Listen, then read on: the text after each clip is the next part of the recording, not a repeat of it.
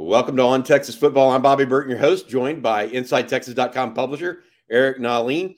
Eric, this week's state of the program, we got a couple things on tap. You wrote an article, I believe it was yesterday, about the strength and conditioning program and some of the incoming freshmen that have started to look good, and maybe a repurposing, I guess, or re-evaluation of what strength and conditioning coach Torrey Becton may have taken about in year two. And then also, we want to talk a little bit about the NIL event in Houston last night that you and I were both in attendance at. Steve Sarkisian and Chris Del Conte were there, as well as several University of Texas assistants who are responsible for recruiting the greater Houston area. Let's start with the commentary you had, I think, on Torrey Becton. But first, we want to say thank you to our sponsor. That's Adam Lowy of the Lowy Law Firm. Adam has been a good friend of this program for quite some time now.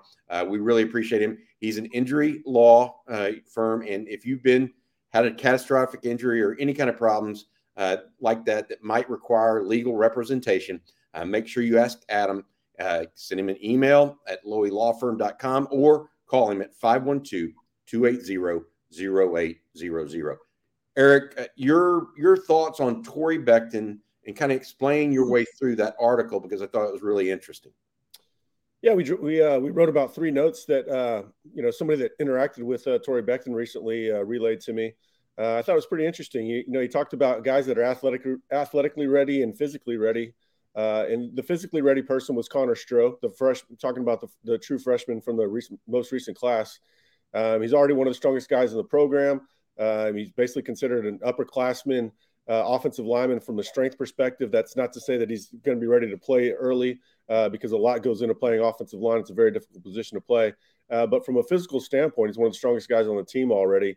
And if anybody's seen his old footage from him powerlifting, squatting almost 600 pounds, in actual meet, not doing a half rep, but a full rep at 6'5" or whatever he is. So that, it's not surprising, but it's good to hear. And then athletically, the person that stood out to Becton, as relayed to my friend, was Anthony Hill. He said a lot of guys are fast, a lot of guys are quick, a lot of guys can jump high, but not all can do it all in one. And they say, Becton relayed to my friend, normally when you get a guy like this, he just ends up in the NFL. He's just too athletic not to make it. So I thought that was pretty interesting. Yeah, I felt like those were good nuggets, especially the incoming freshmen, because we really – it's just so hard to come by information until they really get on campus and have started spring ball. Spring ball is only 2 weeks away now, by the way, for folks unaware of that. The other thing that I thought was interesting that you mentioned was the development of the other young offensive linemen, not just the freshmen, but the talented sophomore class, or a lot of them are, I guess, are going to be redshirt freshmen. But whether it's Cam Williams, DJ Campbell, Kelvin Banks, of course, Cole Hudson. What you mentioned, like they were all squatting over a certain amount and had improved their weight training ability by a 20-25% like that since their arrival. Yeah, their lifting totals are up by 20% across the board with the 2022 offensive line, and obviously that's going to those guys are going to play a huge part in the offensive line this season and the overall offense. Texas has to hit on that offensive line class for the overall offense to take another leap. And it sounds like from a strength perspective, they're headed in the right direction. Most of those guys have only been on campus since May or June, so it's not even been a year, and they're up 20%. They're all squatting over 500 pounds. And the taller you are, the harder it is to squat. And so that's a good sign. To me, it signals that the strength and conditioning overall is headed in the right direction, not just with the freshman class. Got it. Before we get to that NIL discussion, I have one more thing I wanted to kind of shoehorn in here, Eric, and talk to you about.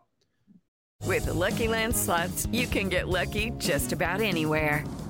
This is your captain speaking. We've got clear runway and the weather's fine, but we're just going to circle up here a while and get lucky. No, nothing like that. It's just these cash prizes add up quick. So I suggest you sit back, keep your tray table upright, and start getting lucky. Play for free at LuckyLandSlots.com. Are you feeling lucky? No purchase necessary. Void where prohibited by law. 18+ terms and conditions apply. See website for details.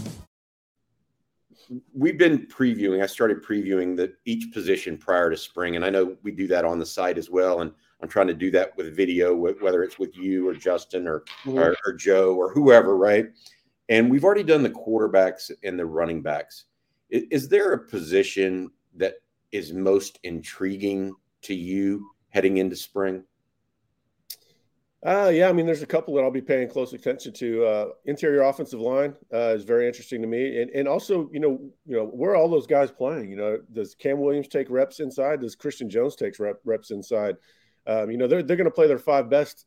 We already know that Christian Jones and Kelvin Banks are 2 of the 5 best, but Christian Jones might be able to move around. If Cam Williams is one of the 5 best, then they're going to have to figure something out. And then Will linebacker, I'm really curious to hear about Anthony Hill and Leona Lafau.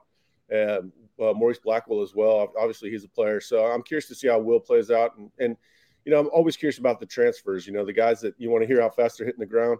A.D. Mitchell, Jalen Catalon, Gavin Holmes. I mean, those guys are all exciting, really starter quality players. Yeah. So for your standpoint, it's the offensive line and then the transfers. It's not necessarily a second position that you're most necessarily interested in here. Well, I mean, Will linebacker is going to be really interesting. So I would say interior offensive line and then Will linebacker, but we're not going to get a true barometer of interior offensive line because Cole Hudson's going to be out, and he could play guard or center. So it's a good thing they landed a huge class in 2022 because all those guys are going to need to get reps. What about the Will linebacker makes it interesting, other than the fact that right now there's no incumbent? Well, I mean, freshmen are always interesting, right? And you've got Anthony Hill, who's a 5-star. Everybody knows him. And then you've got Leona Lafau, who would be a lot more highly rated if he was a mainlander. If that kid lived in L.A. or Utah or Euless, if he was living in these places outside of Hawaii. He wasn't even a city kid in Hawaii. He was a country kid. So I think he flew under the radar even in Hawaii to some degree. So I think he's going to surprise a lot of people long term. We're not going to be surprised if he has a good spring, but we want clarity at the positions where they're trying to, not necessarily upgrade, but not take a big step back. Yeah, that all makes sense. I'm intrigued, I think, mostly by the wide receiver play. And A.D. Mitchell is one of those reasons that you just mentioned, the transfer. Add in guys like Isaiah Nayor, who we're hopeful comes back. And even though we know we don't think he's going to do contact, at least at this point. Right. Where is he in that process? And furthermore, how do they all mesh together and get on the field? Plus, how do they mesh in year 2 with Quinn Ewers in a possible 3-receiver offense versus a 2-receiver, 2 tight end? Wide receiver is very interesting from another standpoint too. Is how much are they going to be in 11 personnel versus 12 personnel? Jonte Cook, DeAndre Moore, there's kind of there's room for those guys with Savion Red moving to running back, with Vernon Thompson running track. It's wide open for the 3rd, 4th, and 5th guys. Yeah, the 4th and 5th guys, I should say, not the 3rd. All right, thanks, Eric. All right, let's move on to the NIL discussion that you and I wanted to have. You and I both attended a function in Houston last night. The Texas One Fund hosted a fundraiser to raise awareness and funds for Texas NIL purposes.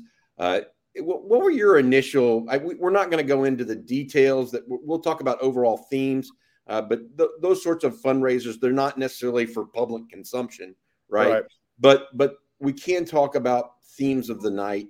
What were some of your primary takeaways?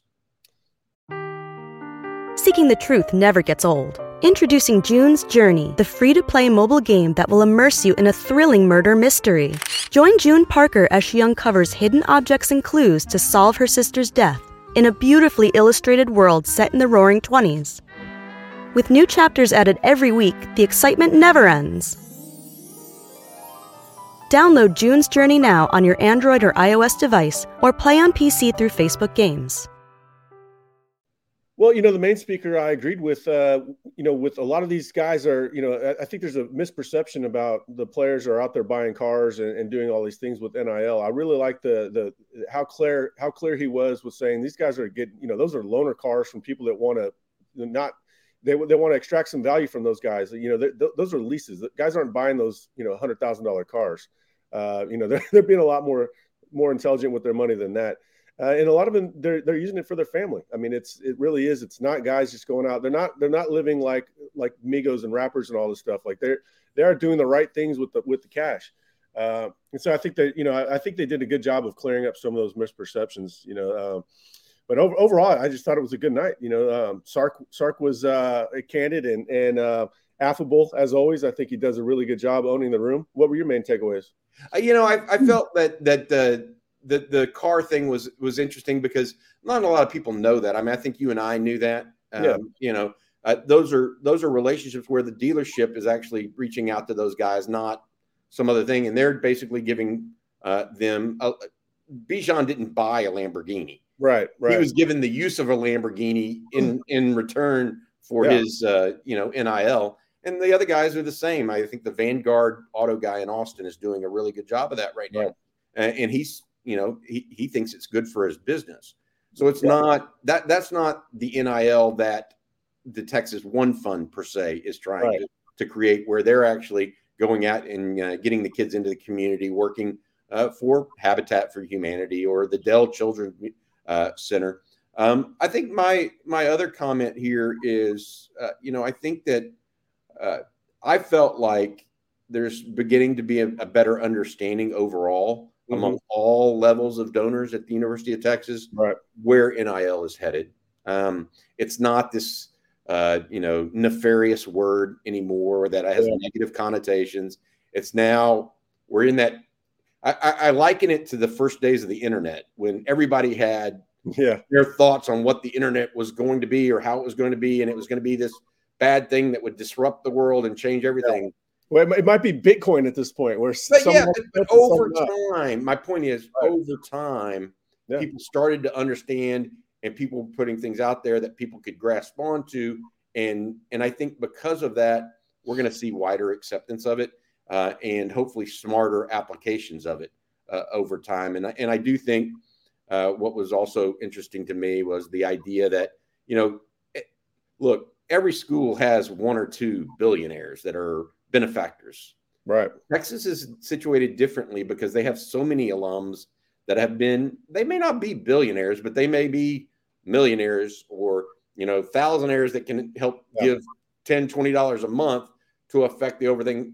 And Texas has the broad-based support that a school, no offense, but like Baylor or, some other schools, even in the SEC, don't have, and that can make a real difference for Texas as a football team. Yeah, I'm pretty sure I was the brokest guy in the room last night, and there was at least 100, 120 or so people in there. So, I know that. I feel like that's part of it. I also think that the other takeaway for me, and you mentioned Sark kind of owning the room, and I thought he did. I think, he is a good public speaker. Yeah.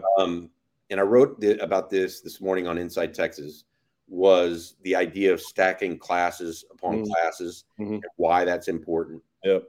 He talked about not only doing that and the importance of doing it at a place like Alabama where he was at and what Georgia has done recently, but also his experience at USC, where a all-conference guard goes out, gets injured, and the guy you're replacing him with may actually be more talented than the all-conference guard, just not as experienced and younger. And how that helps bridge and create a team that I think everybody, there's just not that major talent drop-off.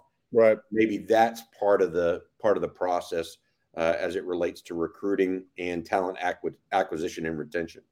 Yeah, that's where they're at with this third class. That's why this third class is important. We mentioned how important the last class was to stack on top of the first one, and this is where we're at with the. You want to go from rebuilding to reloading, and this is how you reload. You have to have competition across the board, and I think they use the word competition quite a bit. The competition makes everybody better. It makes us better. As Inside Texas is better because it's such a tough market. But competition across the board is how you improve your roster. That's you find the inner motivation from all these players if they're being pushed, and they shouldn't always be pushed by the coaches. They should be pushed by each other. Speaking with Eric Nalin, publisher of InsideTexas.com.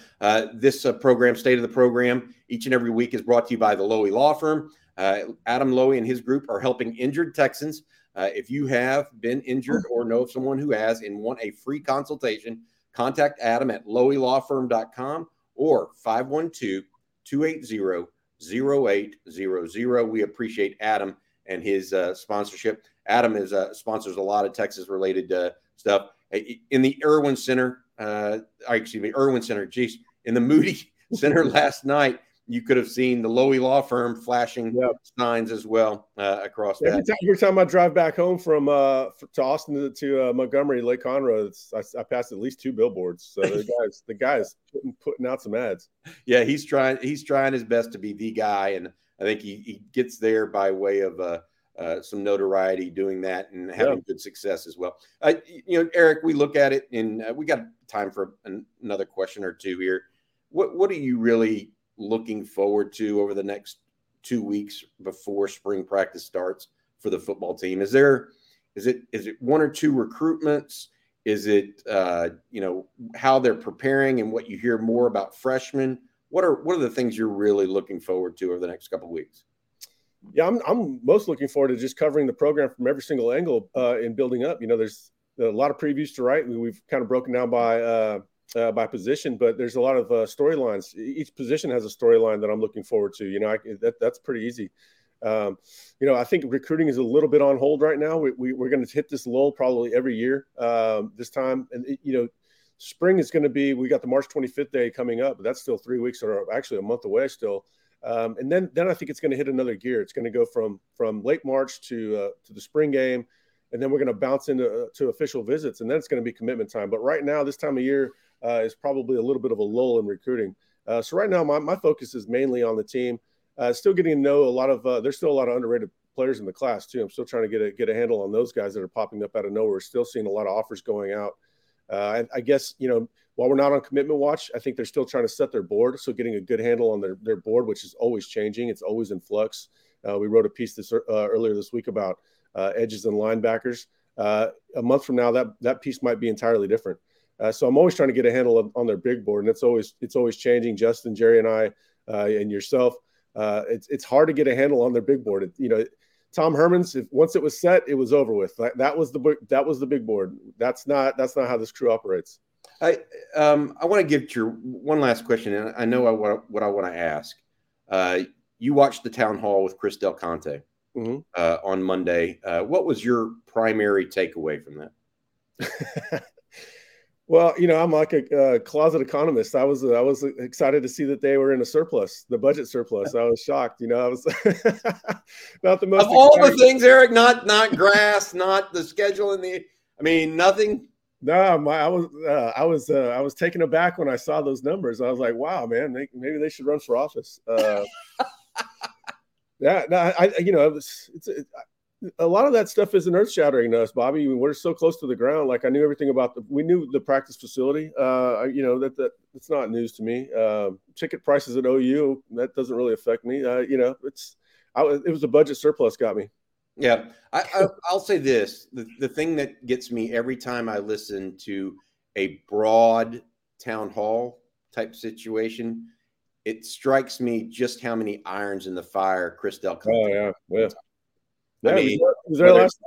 Whether it's raising funds for a bubble indoor facility, or the decision of sending out season ticket renewals at a certain time, or NIL meeting on Tuesday, or all of those things, to me, I think that's impressive because that so many balls in the air, so many guys and people, women and guys, doing their jobs at the University of Texas in different ways, ending up putting the program out there and what I think the University of Texas has been is a first-class organization for a number of years, and something that Chris Del Conte can be proud of.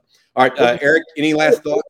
Yeah, the longer I do this job, the greater appreciation I have for the time that the athletes have to put in. They're up at 5:30 working out. Their time is basically logged until for 12 hours straight. They're doing stuff that's it's almost military based in its schedule. Steve Sarkisian has an extremely difficult job, and as you just said, Chris Del Conte. So yeah, the longer we do this, the more appreciation I have for all people involved, for sure. All right. That's Eric Nalin, publisher of InsideTexas.com. We'll be back tomorrow. I think Joe and Justin are breaking down the wide receivers. And, of course, always please take a look at InsideTexas.com for the latest breaking news and updates.